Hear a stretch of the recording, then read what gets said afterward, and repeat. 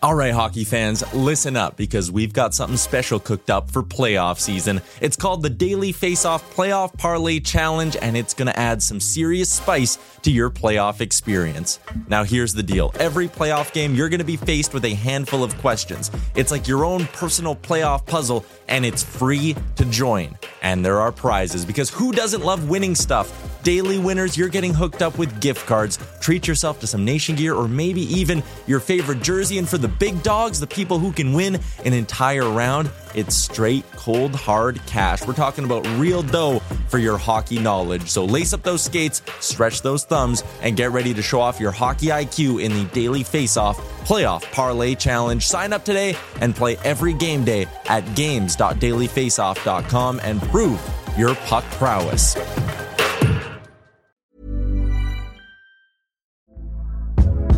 Hey there, it's Michelle Norris. I'm host of a podcast called Your Mama's Kitchen. When I travel, I'm usually looking for a way to find a taste of home when I'm not at home. And one of the things I love to do when I am at home is entertain. And Airbnb allows me to do that. When I was in California recently, I rented a house that had a great kitchen. And when we were sitting around the table, we're all thinking, we're in someone else's house. Someone could be in all of our homes as well.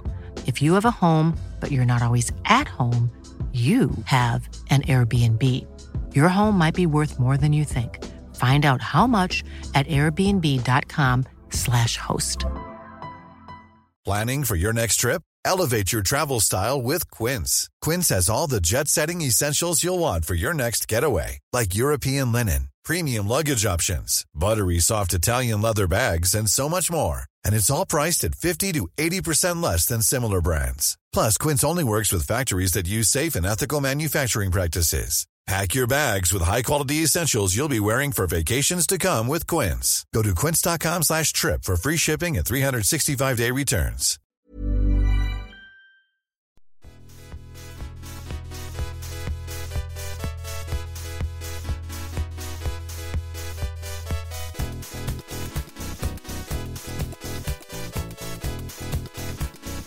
The Daily Face-Off podcast comes courtesy of the Nation Network.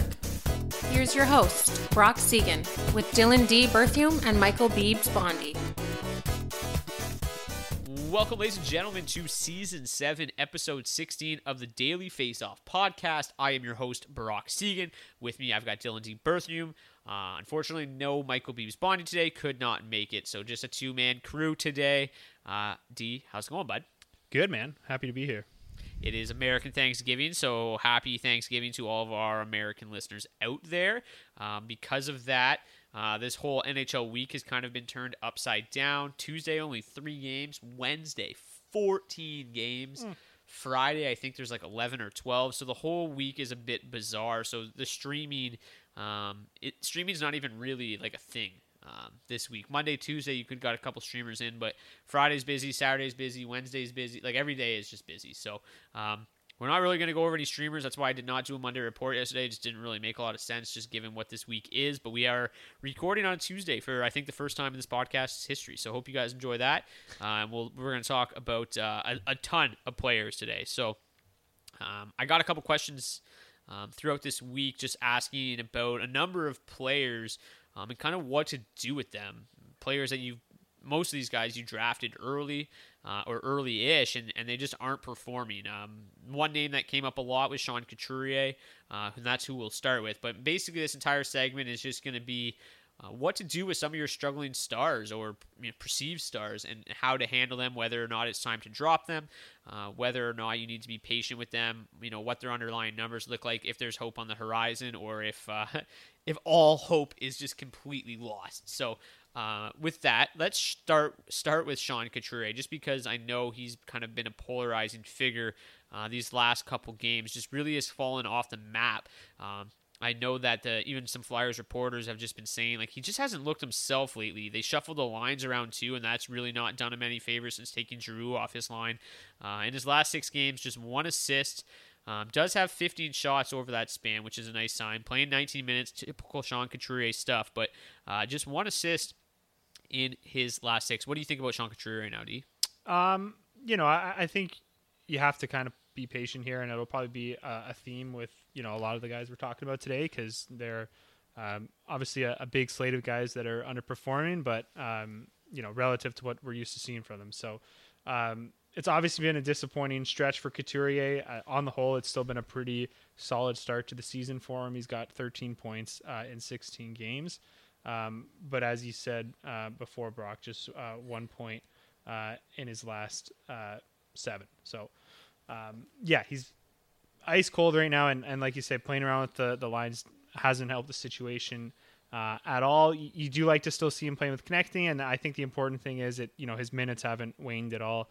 And with a guy like Couturier, you never really have to worry about his usage dropping too much because he's so good in his own end and so good at killing penalties in all situations. Really, that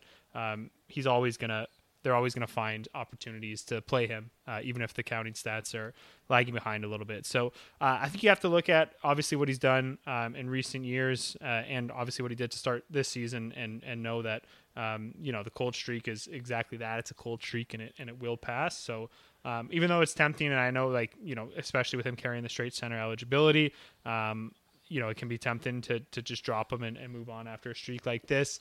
But yeah, it's still a guy that I would, if I was, if you're that frustrated with, I would at least try to sell for anything that you could, because surely someone's still willing to take a chance on Couturier at this point, because it really is just one little cold streak, like I said, that he's been going through here. So yeah, I like him to bounce back soon, and I think it's someone you want to wait on if you have, and a good player to target if you don't.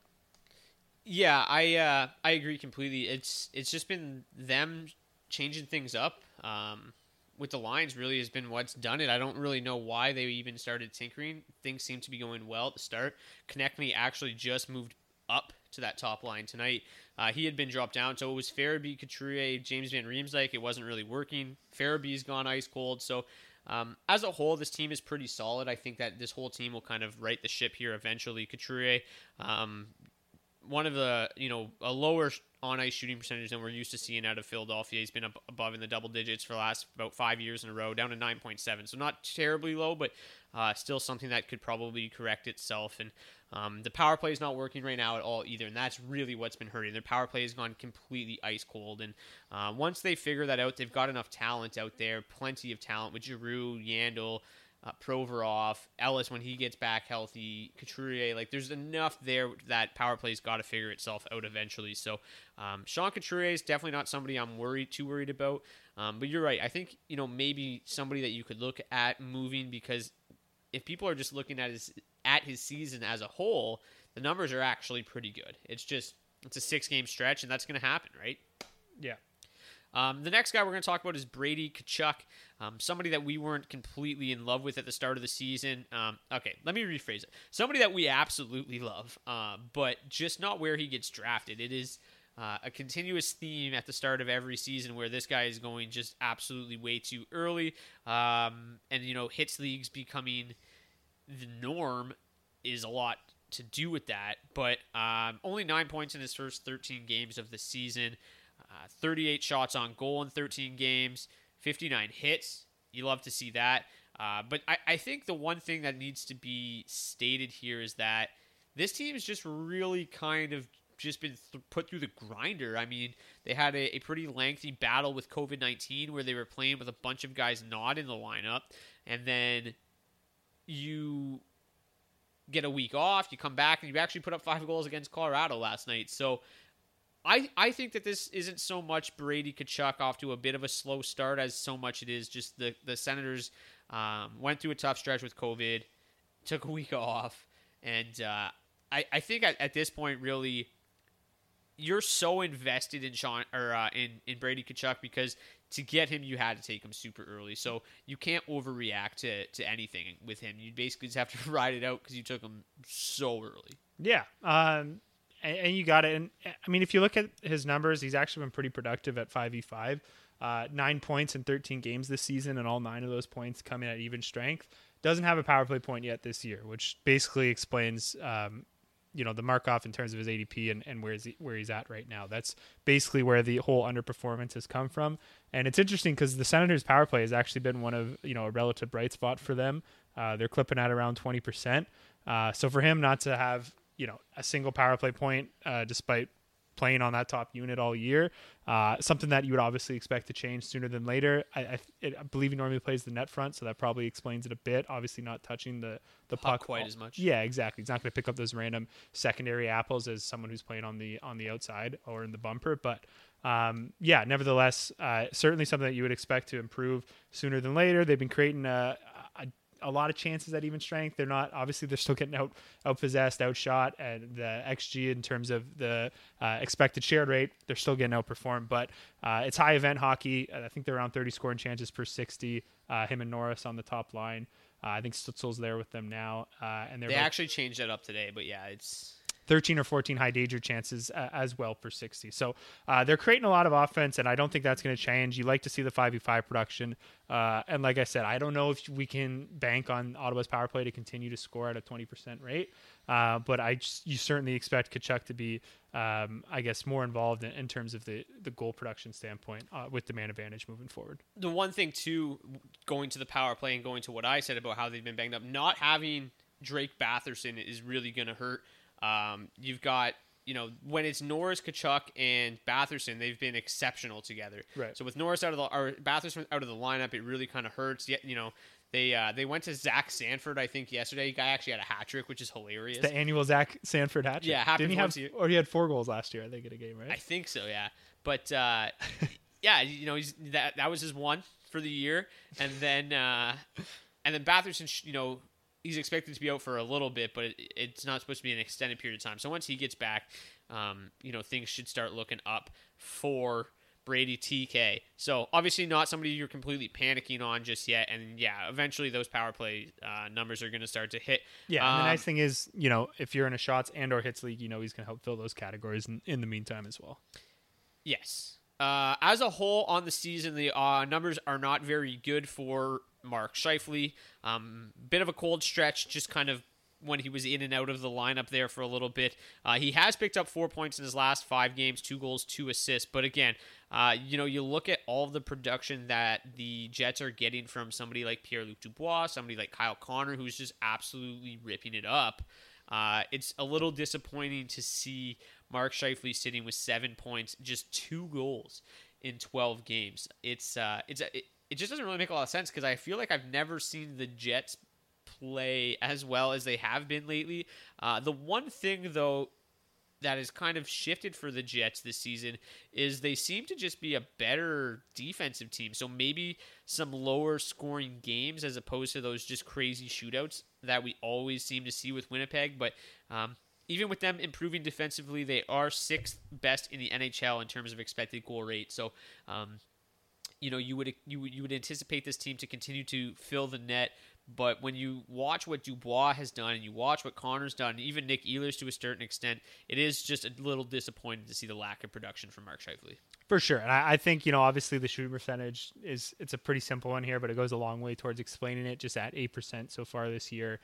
Career mark of 15%. So about half of where he would normally be at this point. And I think if he has those couple of extra goals, then we're probably not talking about him in this segment. Certainly a guy that you can bet on turning it around and continuing this, the run of form that he's found lately. Because he's been literally, there hasn't been, save from the best of the best, top 5 players in the league, there hasn't been a more reliable point per game player going on the last 4 or 5 seasons now than Mark Scheifele. It's like clockwork, him coming in at the end of the season with a point or 2 more than games played. So, I think, certainly you look at everything else, still creating a lot of chances with Ehlers and Kopp at 5v5. They're about 33 scoring chances per 60, still possessing their opponents at even strength. So, yes, they're, might be playing a slightly more conservative style of hockey, but in terms of Scheifele's line at 5v5, the scoring chances look like they're as present as they've ever been. So, I certainly feel a lot better about Scheifele turning around and getting back to his point per game pace before too long than his teammate here that we're going to be talking about in a sec here, longtime friend of the show. Yeah, Blake Wheeler's the next guy we're going to talk about. But just quickly to go back to Scheifele, the one thing that is maybe a little bit concerning, shot volume is a little bit lower than we're used to seeing. He's never been a guy that shoots, he's never been over 200 shots in a season, so he's not a guy that's relies on a high shot volume to score goals. As you mentioned, 15.9% on his career, but the volume is down a little bit this year, just over 2 shots per game. But I think the one thing, too, that you can't really understate is the effect that COVID-19 can have on certain people, players, anybody really. And they mentioned it in the broadcast yesterday that Scheifele said that it took a lot out of him. It kicked his ass. And maybe a little bit of just a sluggish start to the season because of that. And, obviously we kind of just like see these guys test positive or whatever, go on the protocol list, and you just think nothing of it. You're like, oh, he'll come back and be fine. But I mean, some cases obviously more serious than others, and they talked about it yesterday on the broadcast that it kicked his ass. But Blake Wheeler, your boy. Yeah, well, and again, you're trying to throw in a jab at Scheifele as we're trying to move on here. I'm going to back him up a little bit. I think, there's some small sample size to be thrown in there with his shot volume. If you look at total shot attempts, he's averaging 3.9 a game, which is actually higher than what he had a season ago and right in line with what we've seen from him in recent years. So I think there's a bit of a small sample size in there. Maybe the COVID has something to do with the erratic shooting percentage down. He's missing the net more. But yeah, I wouldn't worry. Hit the net because of COVID. Yeah, but I mean, there was a few guys we talked about at the start of the year whose shot volume looked low, but the shot attempts was right in line with what we're used to seeing. Who was it? Somebody was like missing the net on like every single shot. It was Andrew Mangiapane who literally just didn't miss the net. Yeah, but just Andrew Mangiapane. I had to mention his name. So I just wanted to say that that the shot volume seems like it's more of an anomaly than anything else, and probably has to do with the low sample size. Because I wouldn't expect Mark Scheifele to continue missing the net on half his shots. No, Blake Wheeler. I would not. Yeah, Blake Wheeler, no goals. 28 shots on net, no goals in 13 games this season. Does have 5 assists, but another guy that missed time with COVID. Yep. So I don't know if you want to throw everything at COVID in this these couple Jet slow starters, but he's a guy that's playing with Connor and Dubois, who are just ripping it up. Top power play unit. The production has been there from seemingly everybody else on the team except for his guy. Obviously, getting up there in age, shooting 0%, probably not something that's going to continue. Is a 10.7% shooter, but a bit concerning. The one thing that is definitely a positive is we talked about this at the start of the season when talking about Blake Wheeler saw a pretty big dip in ice time last year, a minute less, but going from 19, 20 minutes to 18 is a huge difference. This year back up over 19 and a half minutes per night. So whatever, we thought maybe he could continue to see a decrease in ice time at the age of 35 doesn't seem to be a concern anymore. 19 and a half minutes a night. So obviously not going to shoot 0%, but it is just bizarre to think that this guy is playing with two of the hottest Jets and just really nothing going his way. Obviously, he's moved around this lineup as evidenced by his 5.6% on-ice shooting percentage. So, yeah, I think this is an easy one for people to kind of jump to conclusions and maybe rush to dump him off on the wire. But I still think that he's going to offer a lot of fantasy value this season. It gets a little bit harder to kind of wane when you're looking at the underlying numbers into, I guess, what's kind of you can write off as a bit of a cold streak and what you kind of have to read into a little bit more with, obviously given the fact that he's 35 years old now. But I think if you just look at, some of our most reliable and trusted and famous indicators, as you said, he's shooting 0%. And he has an on-ice shooting percentage of 5.6%, which is about half of his career rate. So you could literally probably, in a normal year, you could double the even strength production that he's had to this point, and he'd be around 10 points in 13 games while still shooting, obviously, 0% in his own. So, and then you also throw in the fact that, like Scheifele, he's missing the net with an abnormally large amount of his shot attempts. I think there's a lot of positive regression coming this way. No, I don't think he's a 90-point player anymore, but I do still think he can get back to close to where he was last season, where he had 15 goals and 31 assists in 50 games this year. Obviously, his end of the year point total going to be thrown off a bit by the slow start, but in terms of what you can expect here on out, I think he can get pretty close to a point per game from here on out, just in terms of the fact, like I said, everything underlying numbers, they couldn't have gotten much worse just in terms of if we're looking at puck luck, should see some more breaks there. And like you said, the usage and the role hasn't changed. If anything, it's improved this year. So the minutes are going to be there. The opportunity is going to be there. And the puck luck should improve drastically. Yeah, and again, just to go back to Connor and Dubois, if those are your line mates, or you move up to that top line with Scheifele and Ehlers, you're going to be fine. He's in good hands no matter what. Both those lines, as we mentioned, produce plenty offensively, well over 30 scoring chances for per 60 for both of those lines. Sidney Crosby's next. Obviously another guy that has missed time due to injury this season, but not very productive in his first 6 games. 1 goal, 1 assist, 2 points in his first 6 games back. Playing 18 minutes a night, they kind of eased him back into the lineup. I think could explain maybe a bit of a slow start, but the last couple games have been much better, up closer to 19 minutes per night, especially last night, played 19:40 against the Jets. But, you know, we've seen plenty of production out of Jake Gensel lately, and Sidney Crosby just doesn't seem to be factoring in on those goals. I don't think we need to spend a lot of time on Sidney Crosby. You know, just getting back from a pretty significant injury, I don't think we need to dive into this one too much. 7% on ice shooting percentage, 7% personal shooting percentage. Both would be by far the worst rates that he'd ever put up over a full season. So yeah, it's Sidney Crosby. I mean, obviously, like you said, off to a really slow start relative to his normal standards. But yeah, I don't think you can understate the fact that, you know, he's coming back from an injury. They're clearly waning him back into his full role. He didn't hop right back in at 20 minutes a night. And there's still a lot of moving parts to this team. But at the end of the day, like you say, it's Sidney Crosby. You have to be patient with them. But yeah, in terms of like a trade target, I don't think there's a better time to try to put together an offer for Sidney Crosby. I can't imagine his value being any lower at any point this season, unless he gets hurt. But yeah, you've also have them ranking 32nd in the NHL in power play percentage at 11.1. Obviously, no Sidney Crosby for the start of the season, no Evgeny Malkin. You got guys like Evan Rodriguez playing above their head. That's going to happen. So that's a power play that's going to get going. It's going to start clicking with Crosby back in the lineup. And yeah, I think that the one thing you can say about him is that his owners are probably growing pretty impatient, right? You waited all this time to get him back, and then he finally returns to the lineup and really doesn't do a whole lot. And right. You're like, what the fuck, Sid? Come on. So yeah, I think it's a really good buy low opportunity here with Sidney Crosby. So moving on, Elias Pettersson and Brock Besser. I'm not going to talk too much about them. You talked about them a bunch last week, so I'll let you take the reins here on both those guys again. Yeah, it's just the status quo. Nothing's really changed. Like we said, the underlying numbers still suggest there's much better days ahead here. And yeah, it's just obviously it's unfortunate that it's not turning around as quickly as we'd hope. But everything points to, like I said, a bounce back coming here soon for the both of them. Obviously, Pettersson you expect a little bit more of in terms of a ceiling than Besser. But yeah, I think they're both going to end up being very valuable fantasy assets again before too long. And I definitely stick by what I said last week, and that it's a great time to buy low on them.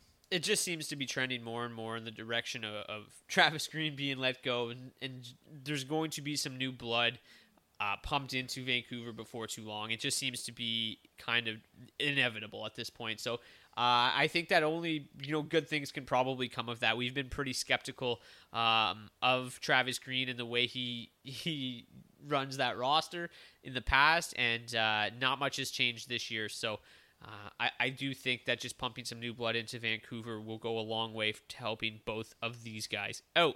Matt Barzal. Obviously, the Islanders opened the season on an unprecedented 13 or 14 game road trip as their new building was completed. Now they've run into a big-time COVID outbreak, but the Islanders, this is one team that I've been highly skeptical of for a couple of years now. Everybody seems to think that they are just like God's gift to hockey and the greatest team of all time. There was lots of power rankings this preseason that suggested that they were a top 5, if not top 3 team in the entire NHL. It's absolutely insanity to me, but we'll save that conversation for another day. Barzal has gone pointless in his last 3 games on the season as a whole. 8 points, 4 goals, 4 assists in 15 games. The one thing I guess that's going to probably help Matt Barzal maybe in the next couple weeks is the ice time should take a big jump because Brock Nelson is out 2 to 4 weeks. So maybe that'll help him. Yeah. Something's gotta. He should be playing more than he is. I think that's fair to say. He's playing just 17 and a half minutes a night, down from 18:44 last season and 20 minutes a night the season before. So obviously that's going to have an effect on his production, just in terms of the total volume. But you look at there's some other, like we said, the classic telltale indicator. He's got a 6.3 on ice shooting percentage. So you expect some regression there. The problem is, I don't know how much better the quality of line mates is going to get for him. Not like it's ever been fantastic for him while he's been in Long Island, but he did have a nice little rapport with Eberle for a few years. When he was playing with Beauvillier, they had some nice numbers for a while just in terms of creating scoring chances. But, I mean, they got to play in. I know you said they're dealing with a COVID outbreak right now, but Richard Panik and Zach Parise right now. Yeah. And him and Parise in particular have been really struggling at 5v5. They've only played about 3 or 4 games together, but it's been like to the clip of a 35% scoring chances for percentage and a 33% expected goals for percentage. So they're just getting caved in at 5v5. And unfortunately, I don't think you're going to have a ton of power play production to fall back on either. They're just at 12.2% for the year. And when you look at the makeup of that, in terms of Ryan Pulock for a little while. Yeah. And just aside from that, it doesn't seem like they have a lot of great options on there, obviously, aside from Barzal himself. So, yeah. I think obviously it's going maybe not obviously, but I do think it's going to get better than it has been. He's only got 8 points in 15 games. But this does kind of feel like it's adding up to be another one of those down years for Barzal, maybe similar to the sophomore slump we saw him have. And then even last year wasn't spectacular, right? Had just 45 points in 55 games. And I honestly, like I said, I think it's more of a factor and a result of the team and the situation maybe degrading a little bit around him. And I don't anticipate that getting any better. So there is some positive regression coming here, but I wouldn't expect to see the 85-point rookie version of Matt Barzal, or even a couple years ago when he had 60 points in 68 games. I think it's going to be more of a grind for him this season. A bit off topic, but do you think that Matt Barzal makes Team Canada? I don't see how he can with the year that I think he's going to have, unfortunately. And, wrongly or rightly, because like I said, I think that's more than anything else just a product of the team maybe taking a step back this season. Certainly their top 9, especially. But, yeah, I don't. Like I said, it's hard to imagine his counting numbers getting that much better. And he'd have a lot of guys to leapfrog to get there. Yeah, so I see a lot of people projecting him on this team, and he just does not seem like he's in that tier. Good player. I haven't done a full projection in a minute, so I don't really know how he would kind of slot in compared to the other, I guess, top 15 to 20 forwards that he'd be in contention with. Obviously, I doubt he couldn't make it as a center, right? If he's on there, he's playing the wing. To me, it's just like I feel like you don't just want to take these guys who have only played the wing like a handful of times in their NHL career, right? Like, yes, it's way more simple to play than center. It's way more straightforward. There's less responsibilities, but yeah, I feel like if that should at least be a tiebreaker, right? If it's Barzal and a guy who actually plays on the wing, like I'll take the guy who plays on the wing. Yeah, and to me, it seems like he's always on the bubble with guys like Couturier and like Ryan O'Reilly and stuff, and I'm just like, if you put Ryan O'Reilly, Sean Couturier, and Mark Stone together, no one on earth is going to score against those 3 on the same line. So, like, if it comes down to, like, him just knowing the way Hockey Canada thinks, like, I can't imagine O'Reilly and Couturier for sure being on the team. And then, obviously, Mark Stone, I think, is just one of the best Yeah, he's terrific. players in the world. But a bit of a sidebar there. But, yeah, I just always kind of think that Matt Barzal is maybe a little bit overrated. And he just seems like he has the skill set that they would overlook at the bottom of the roster, right? Yeah. Like, I think they're going to look at those guys who can play more in two-way situations and kill penalties for them, like a Couturier or an O'Reilly. Speaking of Ryan O'Reilly, he's next on this list.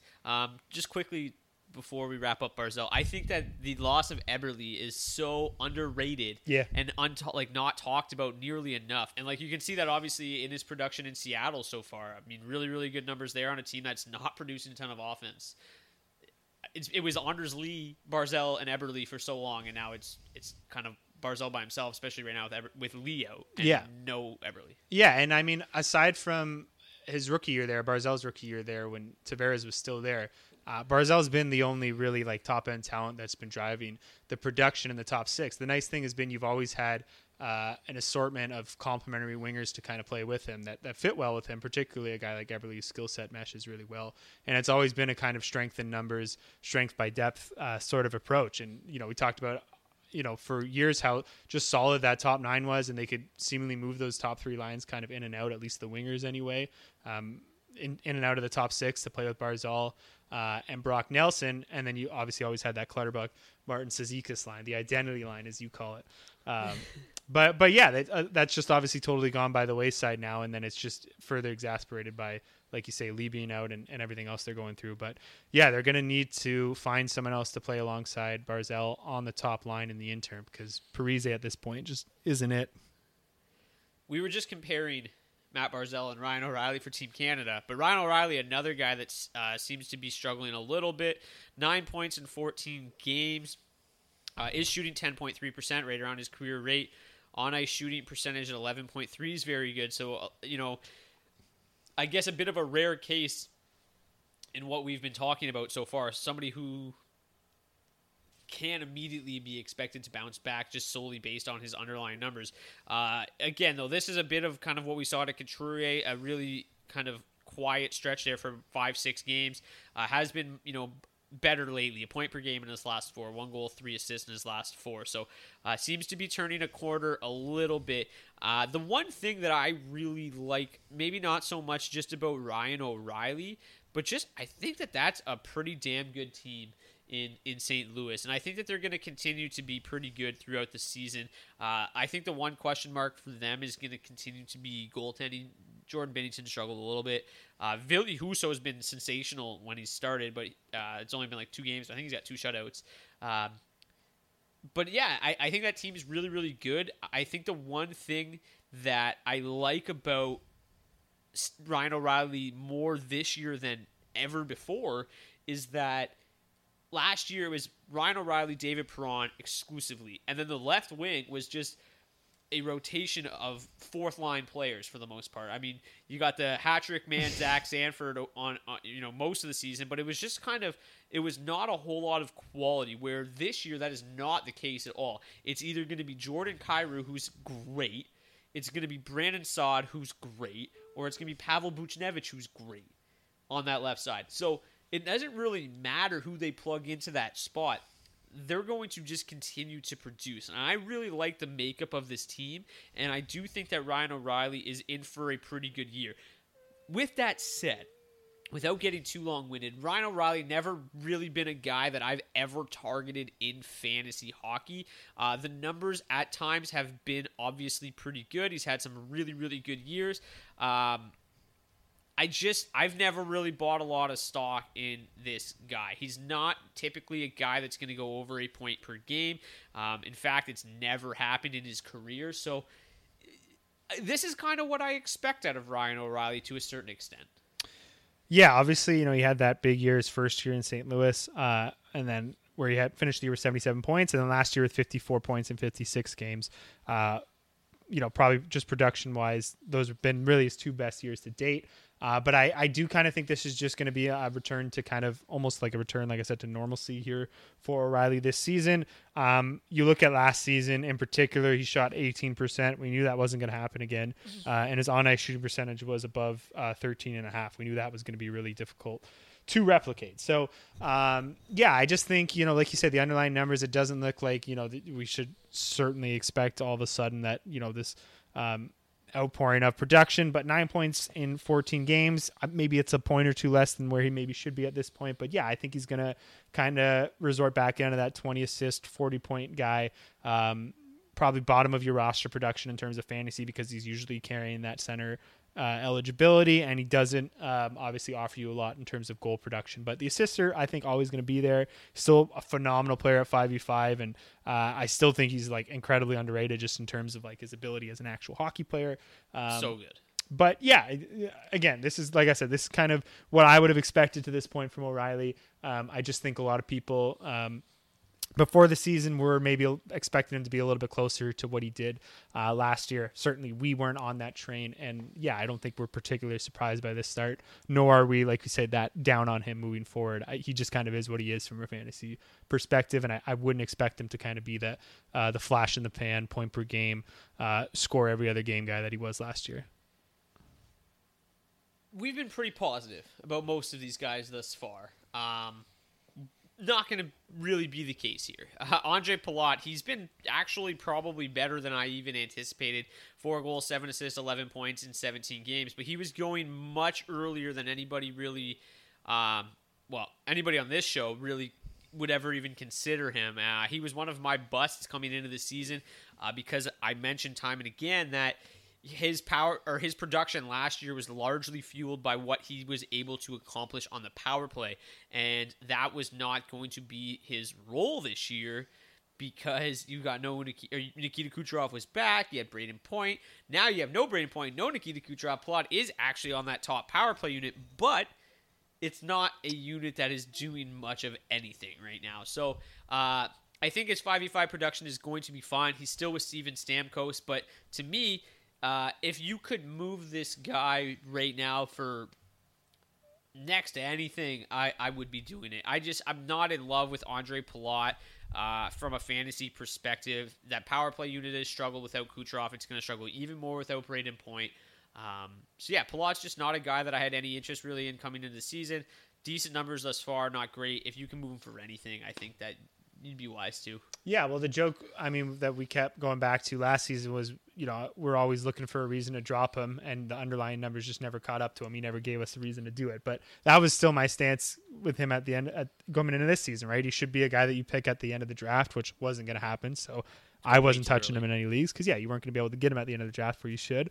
And I would have been looking for a reason to drop him from basically the onset, right? But I do think, right now with Point being out too, it's not the time to drop him. Like, I think if he was on the wire, we'd be talking about him as a great pickup because of all this, he's going to continue to see all these minutes on the top line with Stamkos. They're going to have to lean on that line even more. And obviously he's going to get the power play time as well. So just from an opportunity standpoint, no, obviously he shouldn't be dropped at this point. But I think in, a few weeks, maybe months time, as when this team gets healthy, certainly I wouldn't hesitate to drop him once the numbers tally off and he falls back down the lineup. So in the meantime, if you can get anything for him, especially if he gets on any sort of a heater these next few weeks when Point and Kucherov are both out probably for at least the next month or so, right?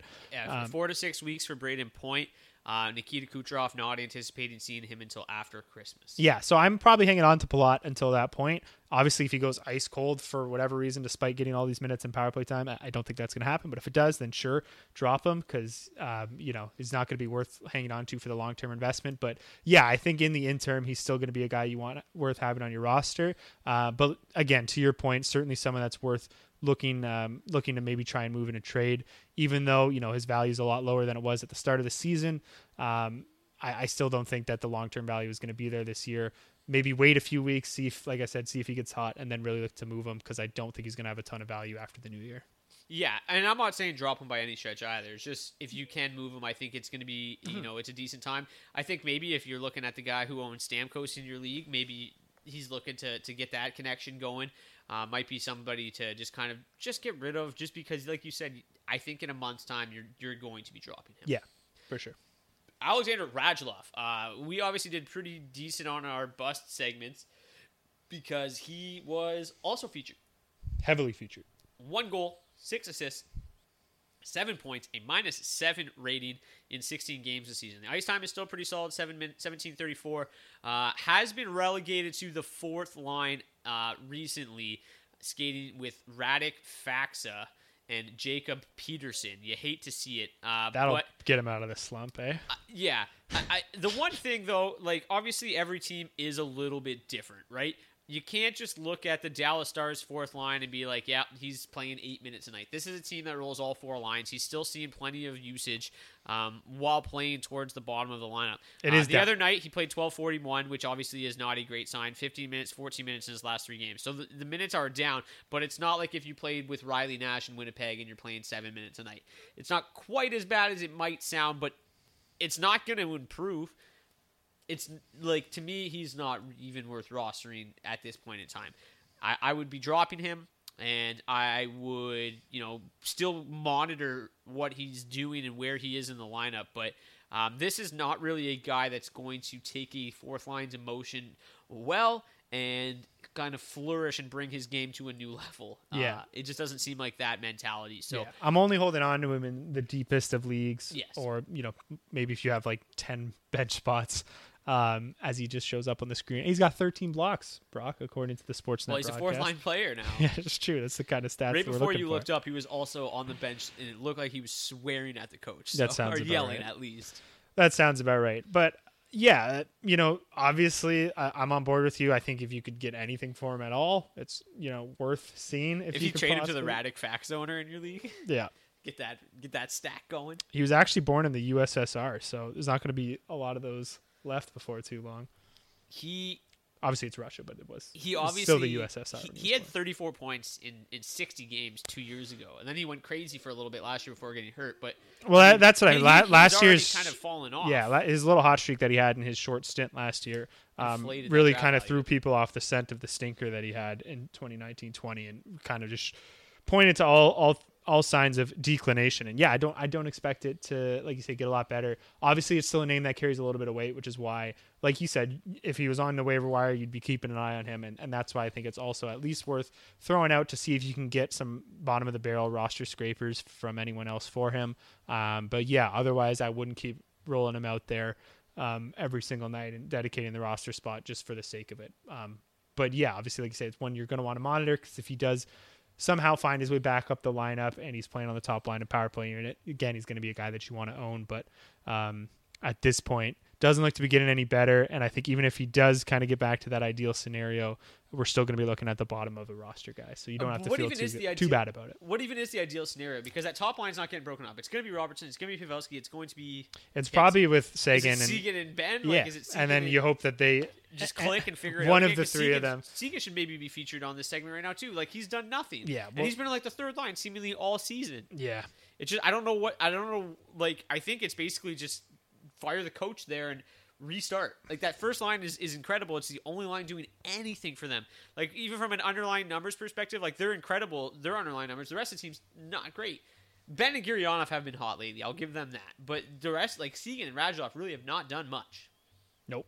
Seguin's still shooting the puck a ton, which you love to see great from a personal standpoint. But yeah, I mean, on the whole, I don't know if they expected that line to pick up right where it left off 3 years ago, but I mean, that was pretty foolish. You know, obviously they've all gotten a lot older. Ben and Radulov in particular, well, they've all gotten the same amount of years older, but those guys in particular, Ben and Radulov are a little bit further up there in years. So, yeah, I mean, obviously the former Dallas one, best days are well behind them.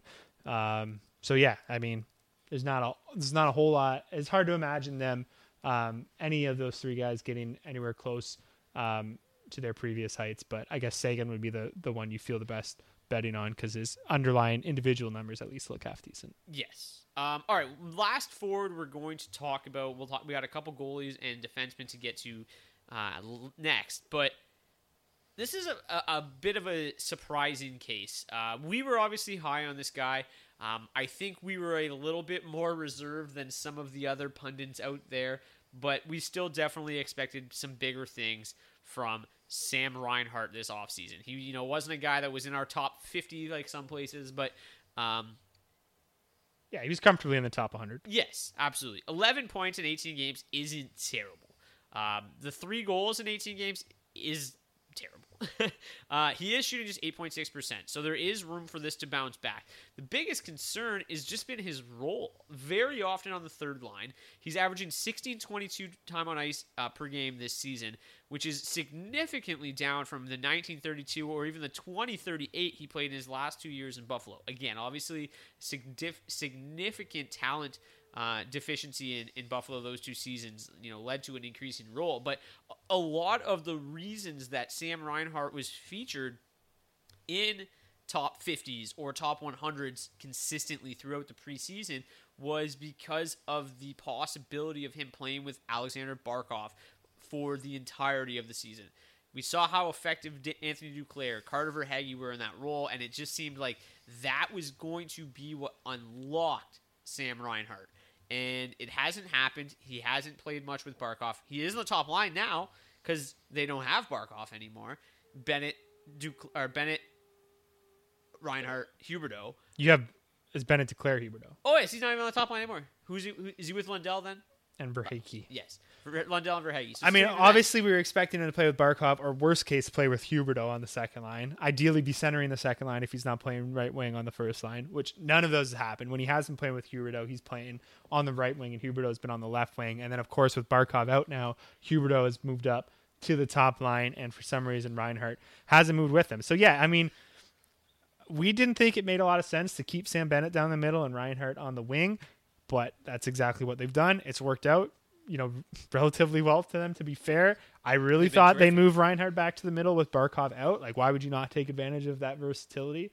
for a guy that's been so effective playing down the middle on a really bad team in the past. I guess the one thing to kind of say there is Anton Lundell has been really, really effective as a rookie, which has at least afforded them. And they're getting good minutes out of Joe too. And Joe, I mean, now that he's back, he's been playing solid. So yeah. So I mean, I guess you understand where they're coming from. Still, like, it just feels like he'd be a better center than Sam Bennett. Sam Bennett's been great though, so I mean, how much can I really say when it comes to that? But yeah, it's just hard to imagine the situation improving. At the same time, I think his numbers are respectable when you consider, like we said, everything in terms of the lineup configuration just hasn't broken his way. I think you can get away with it at the bottom of your lineup for a few weeks still while you wait to see if that role improves at all. But we got to see that improvement because he's just not going to be able to really give you a great fantasy return if he's bumping between the second and third line right wing spot. Yeah, to me, I almost think that he is a buy low candidate because people would have had to invest heavy draft stock in him that you can probably now get him at a point. I'd be wary of giving too much though, because if this goes on for a few more weeks, he could end up on the wire. No, 100%. That's what I was going to say. You could probably get him for somebody that you got significantly later that you could probably project for similar numbers moving forward if he stays in this current role. But if he doesn't move up that lineup, I mean, I just don't really see a lot of hope here. I do think he's a reasonable option. If he gets that top line like we expected, obviously we are going to expect the very same things that we expected in the preseason. But there just has not been a whole lot to this point to suggest that that's going to happen. And we've even seen a coaching change, and it hasn't happened. So I guess we will see. But to me right now, it's definitely somebody that has been quite disappointing through the first month and But a until half. he disappoints us getting the minutes that we expect him or want him to get, then I'm still going to hold out a little bit of hope. Yeah, I agree completely and wholeheartedly with that sentiment. All right, Tyson Barrie is next on the list as we transition into the defenseman here. Again, somebody with pretty reasonable numbers, but a guy that has been on the top power play for the entirety of this season and really has not done a ton. When you factor in that Connor McDavid and Leon Draisaitl together are on pace for 280 points combined, and the power play is clicking at about 70%, I think. Was that where it was last time we checked? At 90, I think, yeah. 90? Yeah. I think it's just under 40 now. I think they just award the team a goal whenever the Edmonton's opponent takes a penalty now. They pretty much, just to save time. Yeah, they're just like, moving on. It's a Rob Manfred rule. 1-0. Yeah. He has 3 goals, 9 points in 17 games. The biggest concern for Tyson Barrie has been the fact that Evan Bouchard has really taken a step forward, and Tyson Barrie's minutes at 5v5 have declined drastically. Yeah. He played 21-24 last year. He's playing 18-51 this year. Darnell Nurse getting injured. Seemingly you'd think, okay, this is now an opportunity for Tyson Barrie to play a bigger role at 5v5. Has not really been the case. Played 17-26 the other night. He's on the third pairing with Chris Russell currently, so it doesn't look like no matter what happens on this team that Tyson Barrie is going to be playing a very large role at 5v5. With that said, he also doesn't seem to be in any real danger of losing this role in the top power play unit. So nor should he, obviously. Yeah, and he shouldn't. And it's just, to me, I think that you can't do anything but just preach patience with Tyson Barrie because the potential really is kind of unlimited with him. Yeah. You realistically, outside of playing more minutes at 5v5 with Connor and Leon, you couldn't ask for a better spot.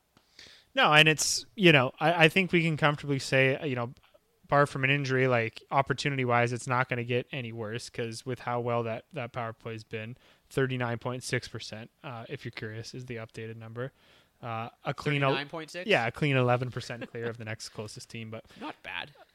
But yeah, like I said, I don't anticipate really him ever losing the spot on that top unit. Like it's just he's been so good there, and the unit's been so good the whole time he's been in Edmonton. So yeah, I just think he's an absolute lock to be there the rest of the year. Like why would you break up a unit that's clipping at 40%?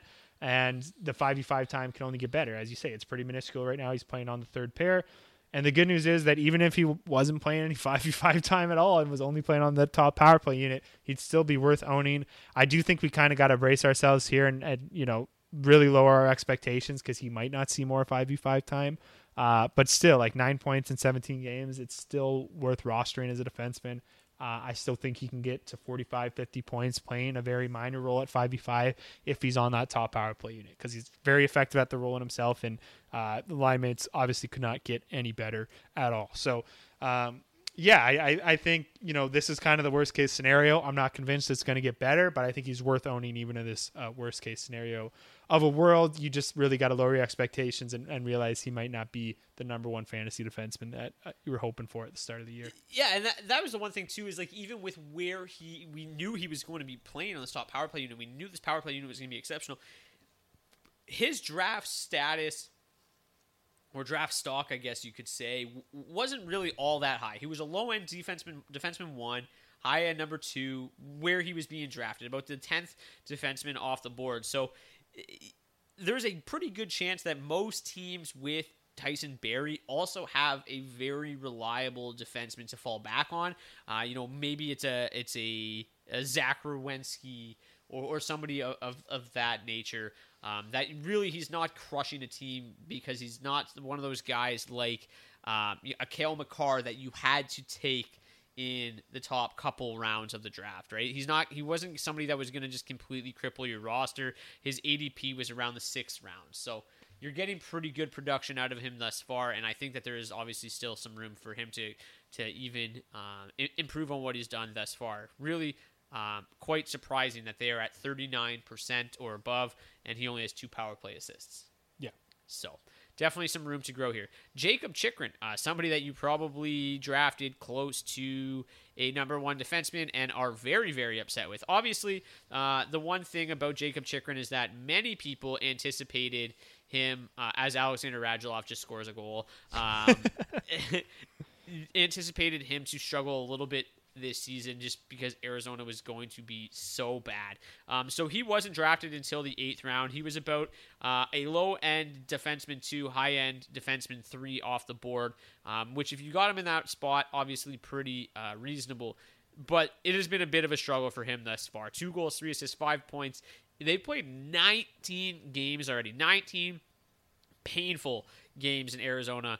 Speaking of pain, this man right now is a minus 21, which is just ridiculous. But for all of the struggles... More dashes than games. Yes. For all of the struggles, a lot of that came early in the season. His first 11 games, he went pointless and was a minus 18. Things have started to turn for the better in Arizona. They've won, I think, 3, or they had won 3 in a row. They do have a date with Edmonton tomorrow night, which is going to be just a bloodbath. But in his last 8 games, 2 goals, 3 assists, 5 points, only a minus 3.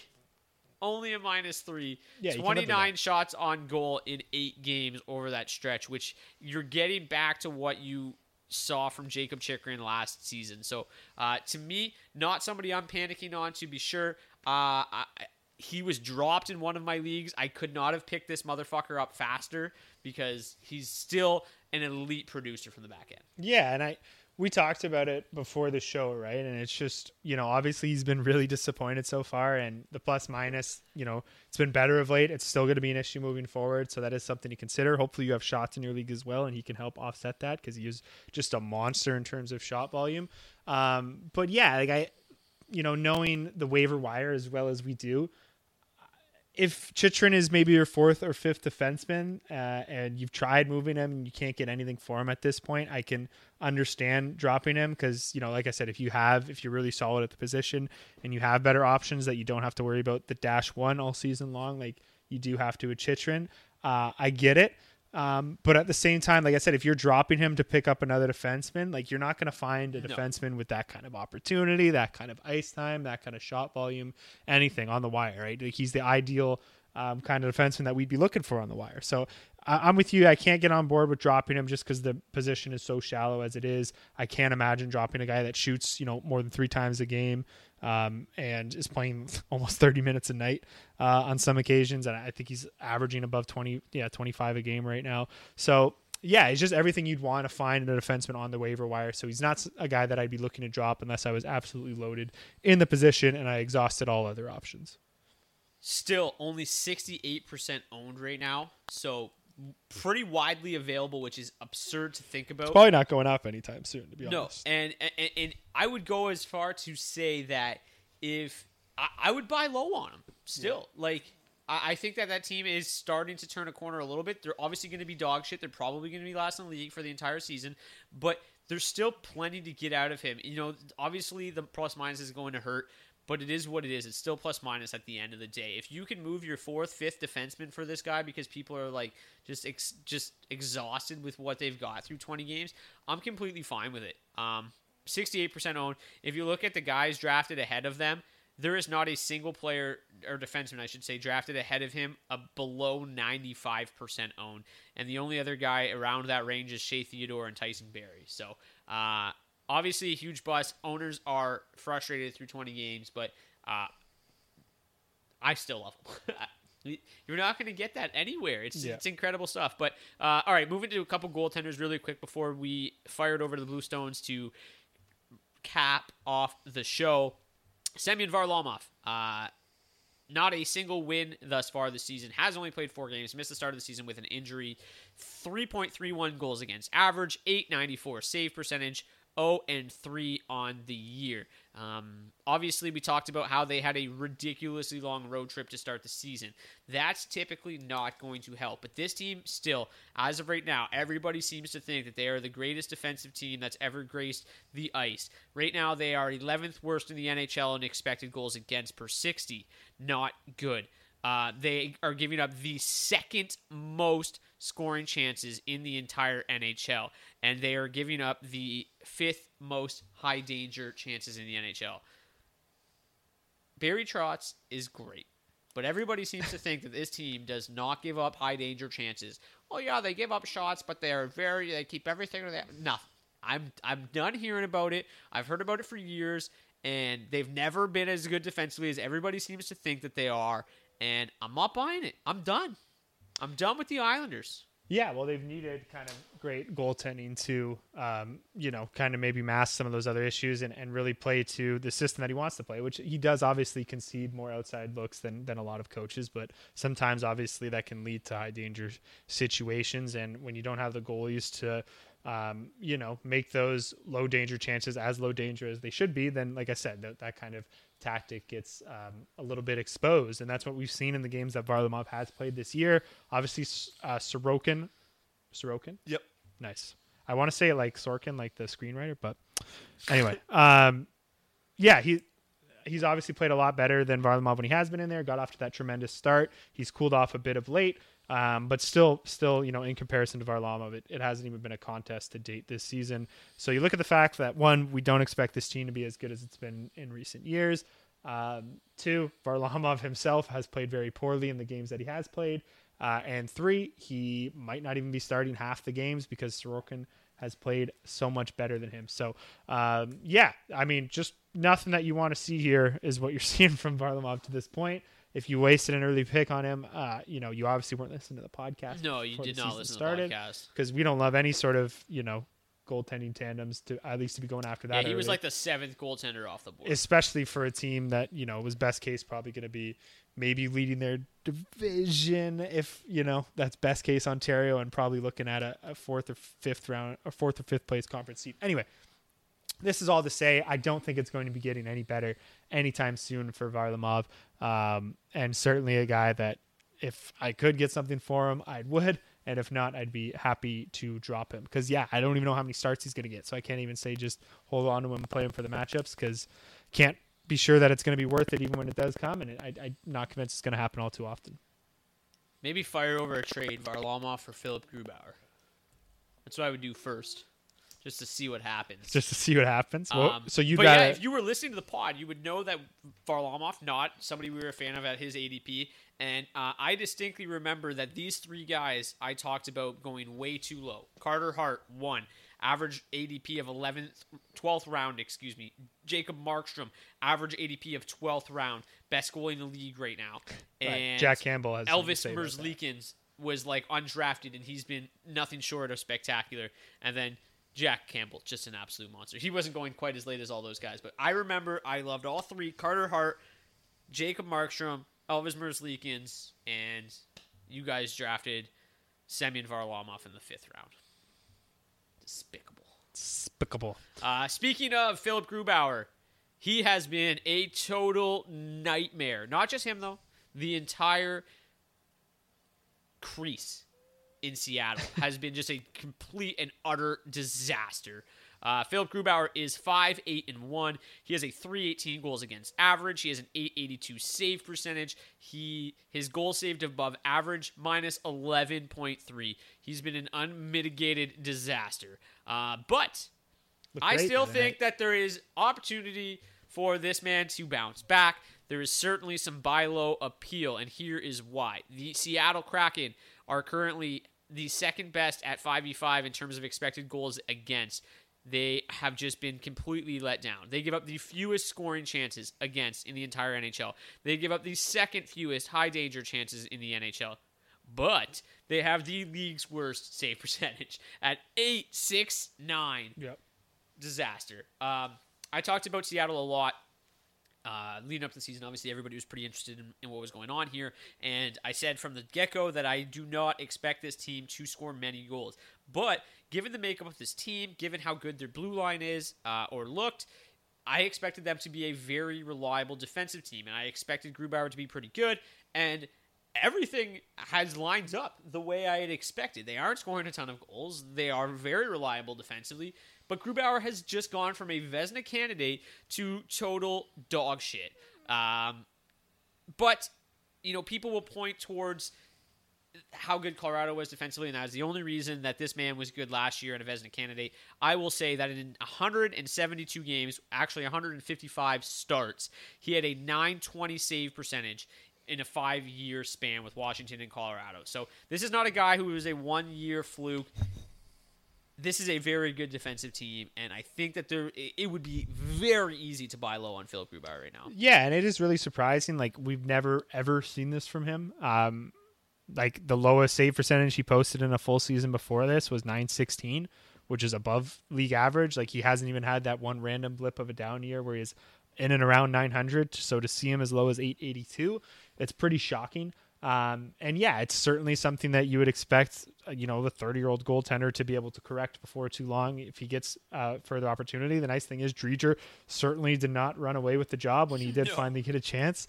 And Grubauer is coming off his best start of the season. He stopped 37 of 39 in their win against the Capitals the other night. So again, he's just one of these guys, and like a lot of the guys we talked about on the show, can't get any worse from him, and I do still think that he's going to see the majority of the starts moving forward. I think, Driedger would really have to outplay him with, obviously, if Grubauer doesn't improve, it's a possibility, but Grubauer, like I said, he's coming off his best game. We've finally seen him have a good game for the Kraken, and yes, he's only ever played on good contending teams, but his individual splits have always been solid. And like you said, this has actually been a really good team at 5v5 so far this season.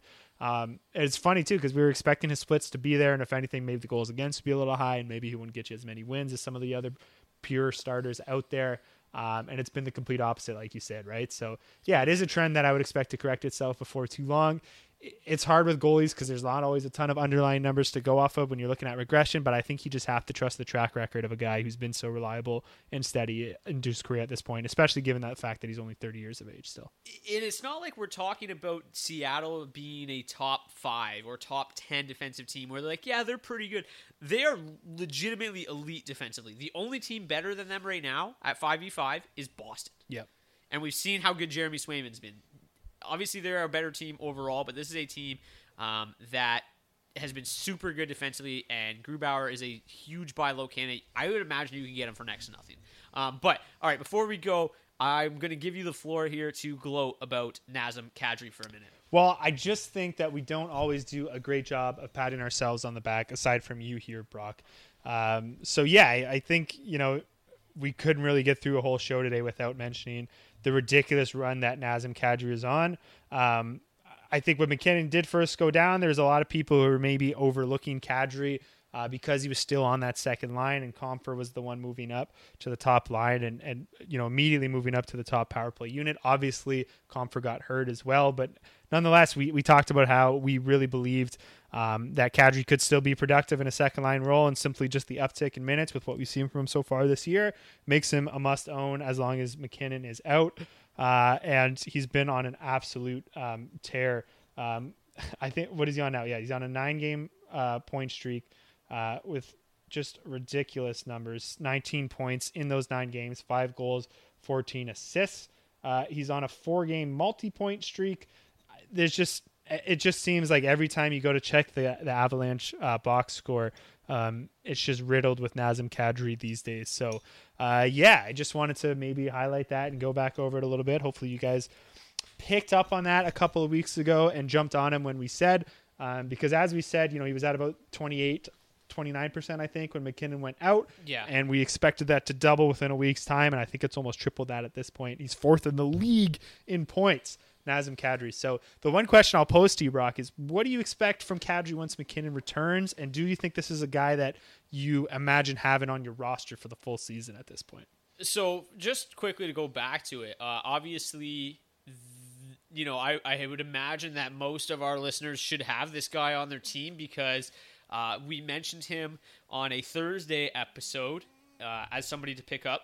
We mentioned him again on a Monday episode. We mentioned him on a Thursday episode again, and then I think we mentioned him again like 4 episodes in a row. And we tweeted about it in between. Yeah, we continuously talked about please pick this guy up. So I hope that you guys did. The own percentage is up to 74%, which is hilarious. This guy's 4th in the league in scoring, and he's still only 74% owned.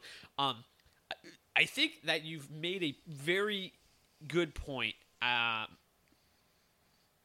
of by accident, is that he hasn't really changed his role at all with Nathan McKinnon being out. Is there been a bit more ice time to go around lately? Certainly. We've seen him up over 20 minutes per night, but he's still a guy that is routinely, when McKinnon's in the lineup, around 18, 19 minutes a night. The role really hasn't changed. The one thing that has been a little bit different for him is he's now on the top power play unit. Yeah. He wasn't always at the start of the season. He has now power play points in 5 straight games. Yeah. He has 6 power play points in his last 5. Prior to that, he had 0 power play points in his first 10 games. So I think that not only has he awoken fantasy owners to how good he can be, but maybe, just maybe, he's awoken, if that's even a word, the Avalanche coaching staff and saying, okay, holy shit, we've got a pretty damn good hockey player here, and he needs to be on this top power play unit. And it's funny because even at the tail end of his career with the Maple Leafs, like that was the one thing that he was still, beating or out-leading guys like Marner and Nylander for, was in terms of power play time. Like that, Tavares' first year there, it was Kadri, Tavares, Matthews, Marner, and Riley was the top unit they played for the full season, right? Nylander couldn't get a sniff. So, it's always been a strength of his. He's always been good in the net front. He's always been good in the bumper. It's probably the 2 areas that both suit him the best. And it's probably, where you would expect to find an opening after McKinnon returns, right? He could share one of those roles or interchange with Landeskog most likely. So, I think that should hopefully be the biggest long-lasting effect out of this, is even when McKinnon comes back. Like, I don't know why Kadri wouldn't be the 4th forward on that power play unit. I think he's clearly shown now he can offer a whole lot more value there than Compher can, even when obviously he's healthy.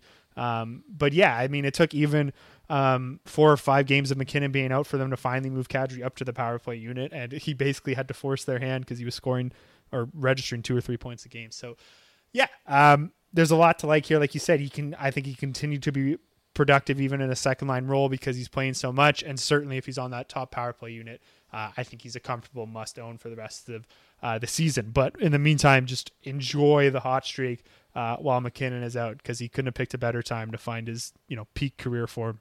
It's just been crazy, like just exceptional numbers. But that is going to do it for the 7th season, 15th, 16th episode. I can't remember what 16th. we're at. 16th episode of the Daily Faceoff podcast. I'm your host, Brock Segan. We had Dylan D. Berthum, no Michael Bondi. We're hoping he'll be back next week. The one thing that I will say is, obviously on this show, we can't cover everything. We can't cover every league and every single thing in a once-a-week episode. So if you ever have any questions, please feel free to reach out. I've been much better at getting to these questions this season, and I will continue to do so. So if you ever have any questions, please feel free to reach out to @Brock_Seguin if you want to reach me directly, or if you want to just talk to the podcast. One of us three will get to you at DFO Podcast. So obviously, again, we do our best to try to make sure that we cover a large variety of topics on a given week, but again, we can't cover everything. So if you have questions, feel free to reach out and we will certainly answer those. Hope you guys enjoyed. Please go give us a 5-star review on iTunes. Always looks good when you go up there and see that rating just creeping up. So I'm Brock Seguin, Dylan D. Berthium. See you guys back here next week. Happy Thanksgiving. Peace. Baby, be my fire. Baby, be my flame. Baby, be the softly burning embers through December into June. Calls your name. Baby, be my conjurer. And I hold you dear. Baby, be the visions in the night and wait till morning light for you to disappear. Baby, be my fire. Baby, be my fire. Baby, be my fire. Oh, be my flame.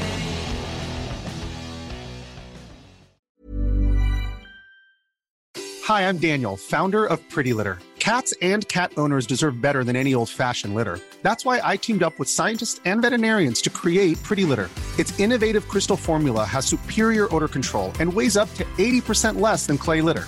Pretty Litter even monitors health by changing colors to help detect early signs of potential illness. It's the world's smartest kitty litter. Go to prettylitter.com and use code ACAST for 20% off your first order and a free cat toy. Terms and conditions apply. See site for details. Ever catch yourself eating the same flavorless dinner 3 days in a row? Dreaming of something better? Well, HelloFresh is your guilt-free dream come true, baby. It's me, Keke Palmer. Let's wake up those taste buds with hot, juicy pecan-crusted chicken or garlic butter shrimp scampi. Hello Fresh. Stop dreaming of all the delicious possibilities and dig in at HelloFresh.com. Let's get this dinner party started. When it comes to your finances, you think you've done it all. You've saved, you've researched, and you've invested all that you can. Now it's time to take those investments to the next level by using the brand behind every great investor, Yahoo Finance. As America's #1 finance destination, Yahoo Finance has everything you need, whether you're a seasoned trader or just dipping your toes into the market. Join the millions of investors who trust Yahoo Finance to guide them on their financial journey. For comprehensive financial news and analysis, visit yahoofinance.com. The #1 financial destination, yahoofinance.com.